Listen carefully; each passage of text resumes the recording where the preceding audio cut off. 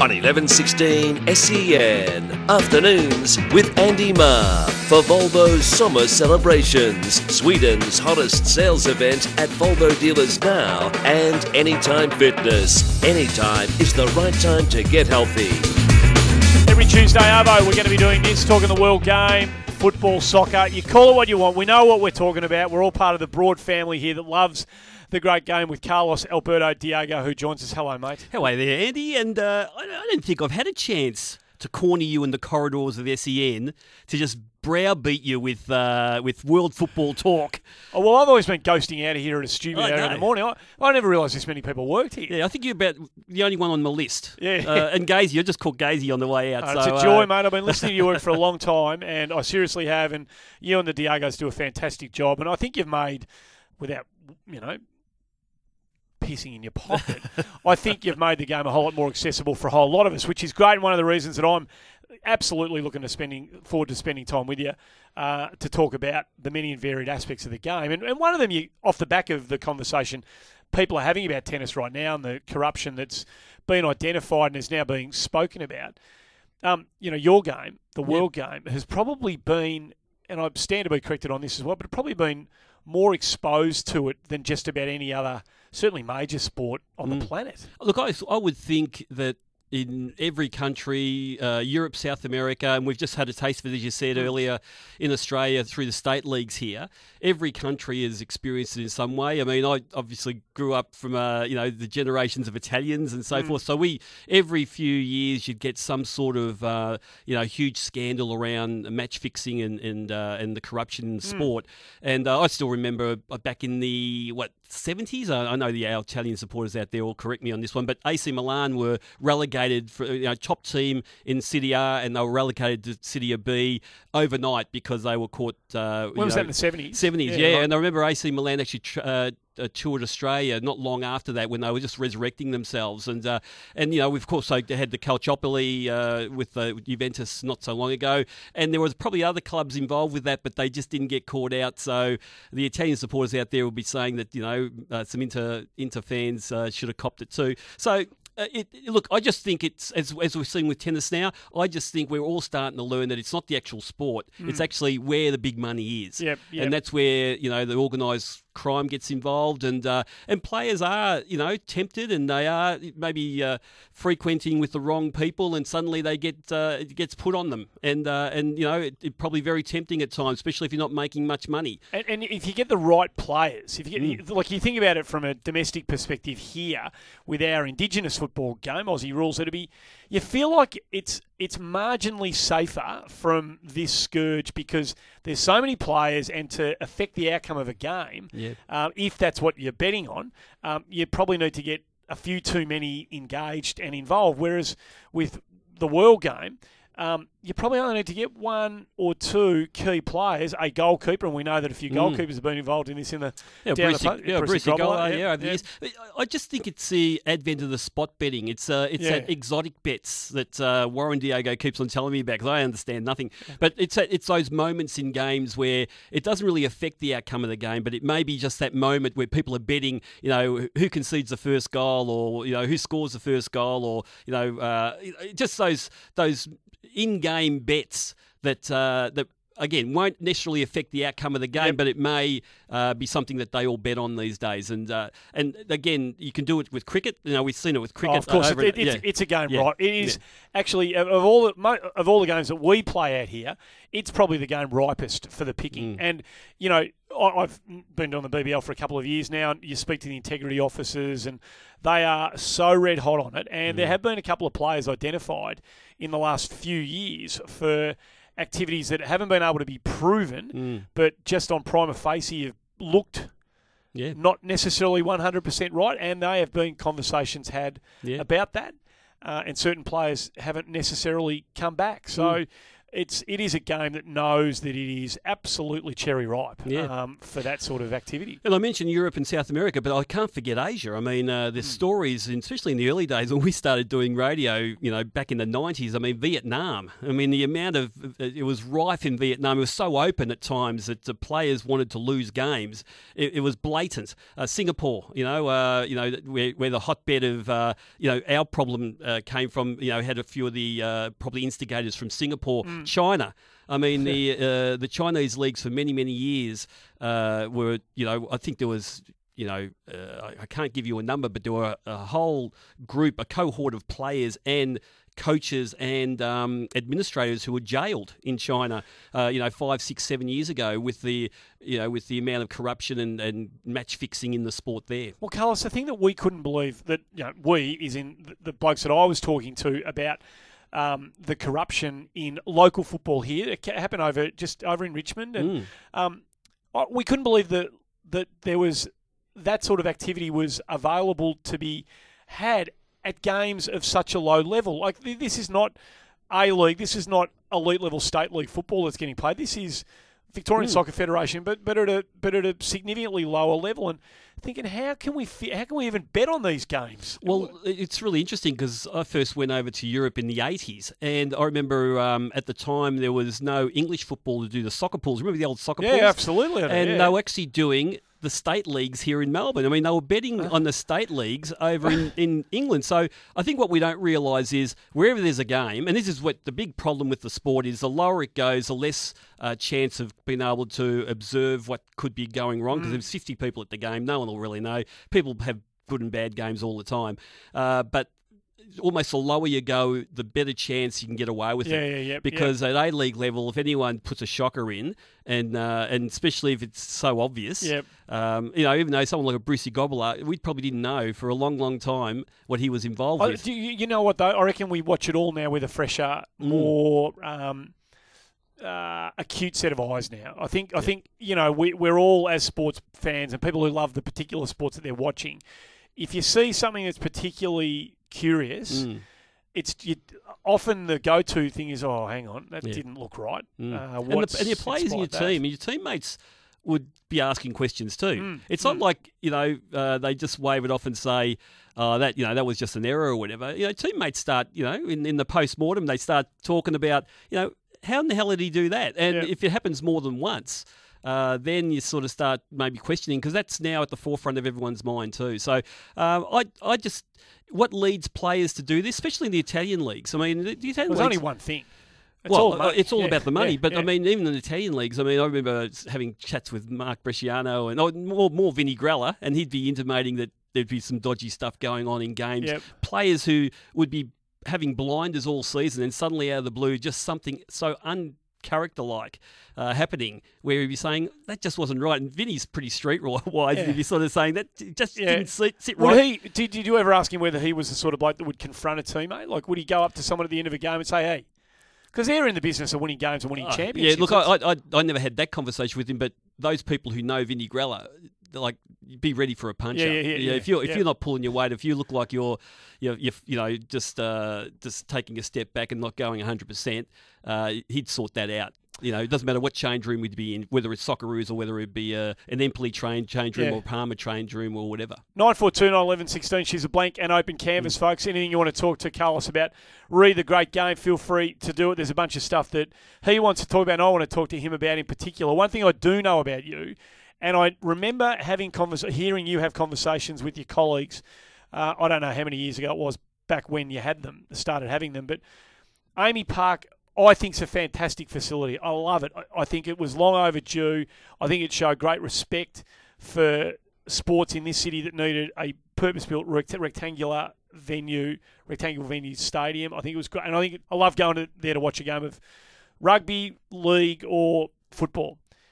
From day one, you said this thing was not big enough. They were going to outgrow it. Melbourne Victory was going to outgrow it. And here we are again. More stories in the Herald Sun today about the fact that they just can't fit in. Well, Andy, I wasn't in any sort of Carlos Alberto fantasy land when I was saying it. All the evidence, all the indicators at that time, even in year one, the old Olympic Park. Melbourne Victory, when they were up and running, in a team that wasn't going all that well, they were packing out Olympic Park, 18,000 people. They moved to Etihad Stadium in year 2, started playing some games there. I think in year 2 they got 50,000 between Sydney FC and Melbourne Victory. There wasn't a great game, but they got 50,000. Yep. If they weren't indicators that this game was going to grow, and of course, people will point to Central Coast Mariners, they get 5,000, and Melbourne Victory City get, but it's going to grow. That's the point.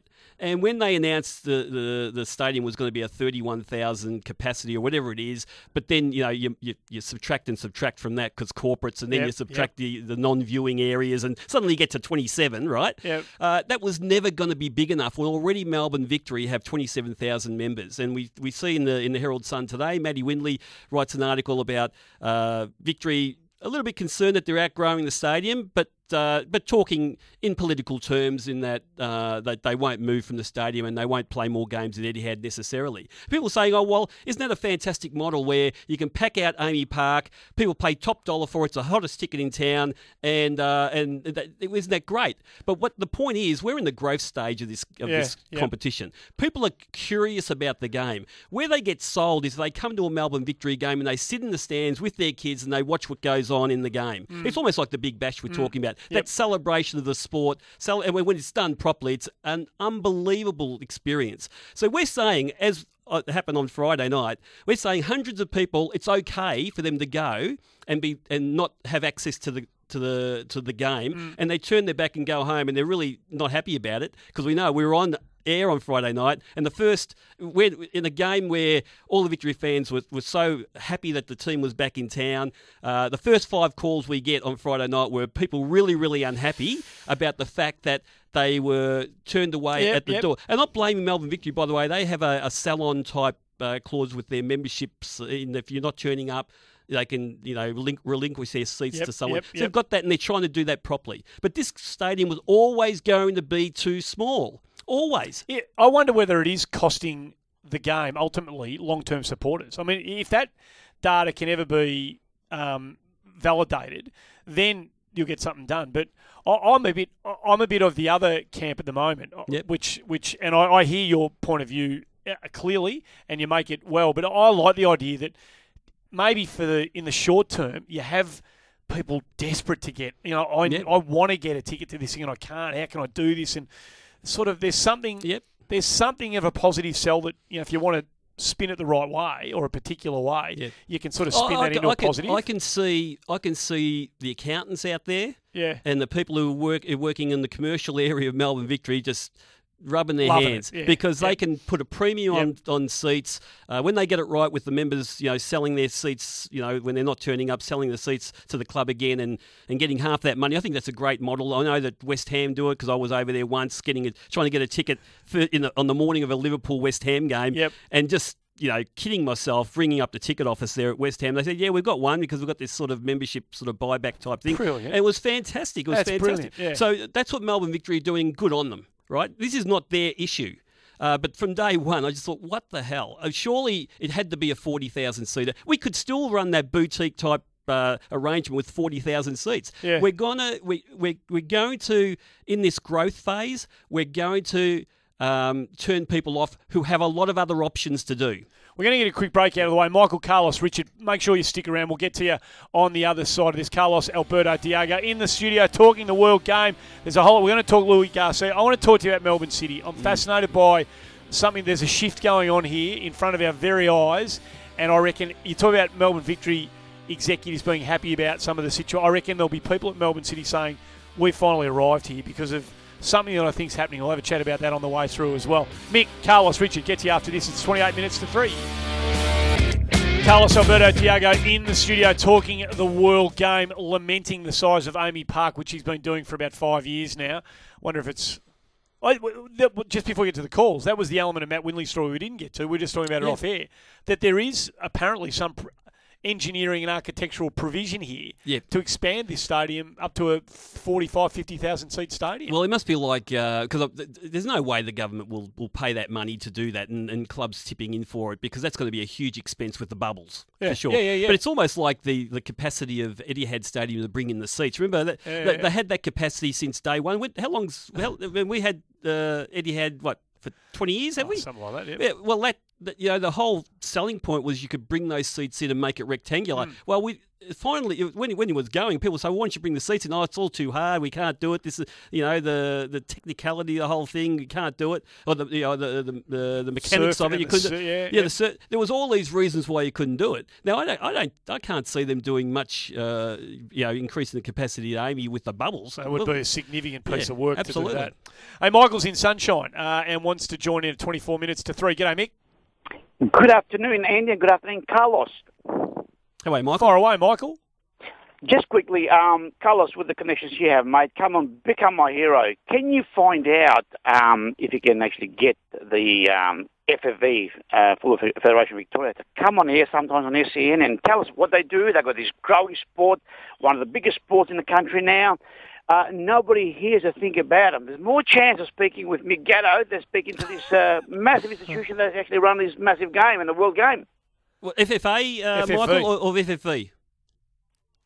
Sorry, so you're wanting FFA to come on the... FFV to come on and explain to us how many juniors they have. Are they growing? What are their programs? What are they doing with the game? Who's involved in it? Who's running it? All that sort of stuff, There's so much they've got to explain to the public, which they are saying nothing. It's like an underground operation, in my view. Oh, look, I just think there's a limited time on media outlets like ours to cover football, and what happens is you get these. You get the organisations like people from the FFV or FFA coming on, and suddenly the criticism they get is that they're just trying to sell the sport. So I mean, if you look at the numbers independently and objectively, there, Michael, I mean, you get the ABS figures. I mean, the figures are unbelievable at the moment. The one that really bowled me over in the last 12 months was the one where there's more girls playing, and I love netball, by the way. I love the people at Netball Australia. I know them personally, but there's more girls playing the sport of football in this country than playing netball. Unbelievable. That is just an unbelievable statistic, and which for me is great because there's more girls playing sport. Yep. It's a range and diverse sport we're talking about. And you understand then why things like the W League and why the AFL's keenness to get involved with an AFL Women's League and the WBBL. Then you start to see why these things are so important in giving these young girls, because they're out there playing and they want to aspire, give me something to look to. What if I play this and I keep going, where's it going to get me to? Yeah. Oh, I can play there. Yeah, and it doesn't need to be the FFA or the FFE coming into the media outlets and selling that, because you see some of these athletes now. Let's forget about just football. I mean, netball athletes, what they did with the World Cup, and the cricket athletes, the BBL, and we've got tennis girls. All of these girls are fantastic athletes and wonderful role models. You don't need anyone from the organisations to actually come out and sell that. It's a good conversation to have, because all these sports are fighting for the same athletes. They all want the elite talent to be playing their sport. And a girl like Elise Perry, who, great soccer player, great footballer, great cricketer, probably chooses cricket or has chosen cricket. That's the battle that is being waged amongst the sporting organisations. Carlos in Thomastown has jumped on the line. G'day, mate. Hi, this is Carlos, the real Spanish Diego here, mate. Spoke to you on Friday night on the way home from the game after Melbourne Victory won, that I had a Carlton supporter with me, Carlton Blues supporter, who absolutely loved it. So much so he was still on a high on Sunday. He actually bought 10 tickets for the next game, and he's taking his two brothers and their mates, who are all Carlton supporters, to the game. That's great. He just couldn't believe the atmosphere in that. Oh, good on you. And it's not for me. I know that you talk about competition for resources, sponsorship, and the actual just playing numbers. But for me, there's no competition. The more options people have in this great town to see just great sport. If you can go to the BBL, you can go to the tennis. I mean, right now you can go to the BBL, you can go to tennis, you can go to watch Victory or City play big games. Yep. I mean, really, what else do you want in Melbourne? Not much. Is there anything else going on in the world? It doesn't matter. It's all here. Richard said, thanks, Carlos. Richard in Caroline Springs. Hello, mate. Good afternoon, guys. How you going? Good. So, look, just in response to what you're saying about the stadium and numbers to the stadium, we're all... me, my family, my immediate family, there's just 5 of us. We're all reserve seat members. We've been that for about 4 years now. We're 9-year members in total. The last 3 years, we've tried to update our seating at Amy Park to, something a little bit further along in the wing.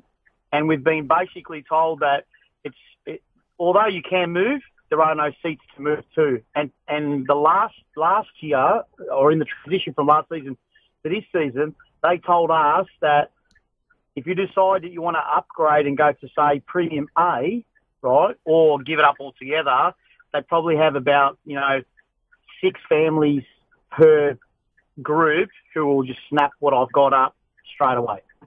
Yeah, there's a demand already. And we're not even, look, in figures, we're 23,000, which was technically a sellout the other night, and there's some really disappointed people. Yeah. Now, I don't mind, from a commercial point of view, this is great for the club. It's fantastic, but, and I know the club keep on saying officially that they want to see as many people as possible seeing them play. And their option at the moment is Etihad Stadium. But we talked during the break, Etihad Stadium goes into the hands of the AFL for $1 in 2025. Mm-hmm. Now, I'm not saying it's going to be, conspiracy theories about the sport, but we saw when the AFL had to make a hard decision about having an AFL game at the Etihad Stadium on the same day as an A-League Grand Final, we saw the decision they had to make. Yep. Okay, they're going to look after their own game, and we would also, football would also do the same thing. So that is your option in 10 years' time. Okay? It's worth thinking about that.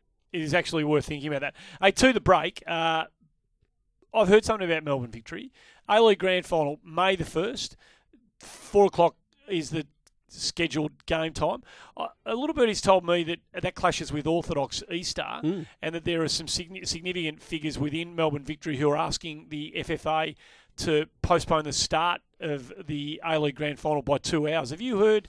I know it's only a small thing in the big scheme of things, but have you heard anything I haven't about heard that at all. But, in this day and age, you've got to consider these things, don't you, Andy? I mean, I suppose you're looking ahead, and Victory, I don't know how long this has been on the table, but you'd think that this would have been something worth considering for a while. So, these days, I think you've got to consider all these things, and I haven't heard anything, though. We'll get a break out of the way. I know you want to talk about Louis Garcia. We'll have a chat about that on the other side of the break. We'll hear from Brett Phillips as well with what's going on down at Melbourne Park. Still time for you to jump on the line and give Carlos Alberto Diego a call. 17 minutes to 3. Carlos Alberto Diego's here. We've just been speaking tennis and Spaniards. And we got another Spaniard, a celebrated Spaniard, a wonderful player who's found his way into the A-League. Are you sold on the merits and the wisdom of the purchasing of Louis Garcia? No, I'm not. He's 37 years old. By the way, this has got nothing to do with his career. For the Liverpool fans out there are about to absolutely... Line him up, folks. Come on. They're going to be driving here. They're going to be waiting for me outside SEN. Louis Garcia, Barcelona, Liverpool, Atletico Madrid, just brilliant play. Scored some really important goals for Liverpool. We saw, he was often the difference between Liverpool and Chelsea when Chelsea was under Jose Mourinho doing so well. This guy was a brilliant player. 37 years old, has not played a competitive game. Now, we won't add the Legend Ruse game or anything like that the other day because that was just a little bit of a stroll in the park for him. But 12 months, December 2014, he last played in India. Right, so this is a guy who hasn't seriously played football at a high level for 2 years. He hasn't played the game at all for 12 months, and he's suddenly the marquee player for Central Coast Mariners.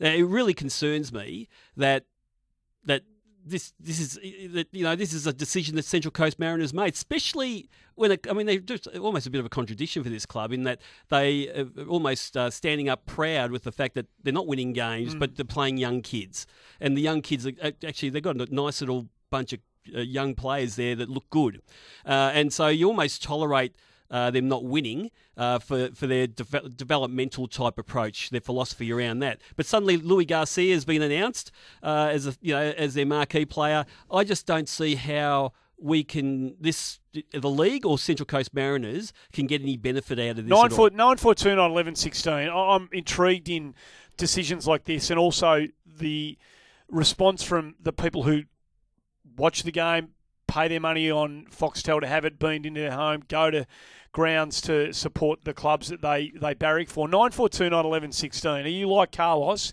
and you can't see the wisdom of it? A lot of people say, feel free to share your views, a lot of people say these sorts of decisions are retrograde steps. This is not, it doesn't, what we all want to see great players, even in exhibition type events, it's nice to go to those sorts of games and watch a once great player do his thing. Because every now and again, even though they do it at half the pace, you just see a little flash every now and again. You go, I remember when he did that when he was 25. I can remember that move he used to make.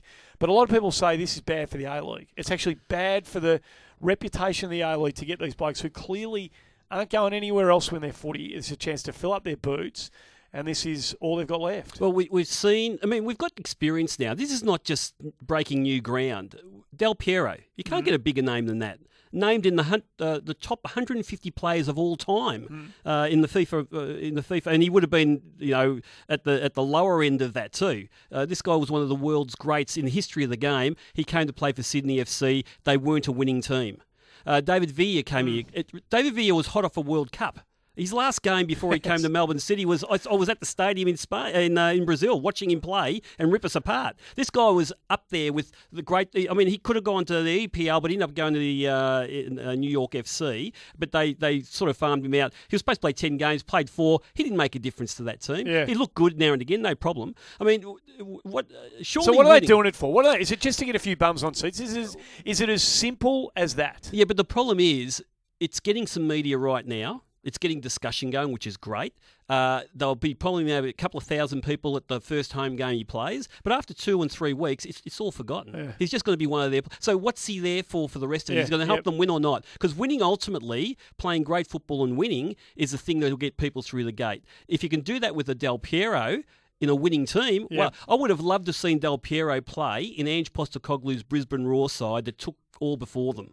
Imagine him playing in that team. Imagine that. Would have been beautiful. So that's when a marquee player, especially if they've spent a bit of time with the club and with the team, that's when a marquee player, I think, would be really worth watching. Got to get a break out of the way. I've got one little bit of trivia for you, and I know you're going to know the answer. I'm going to give it to you on the other side of the break.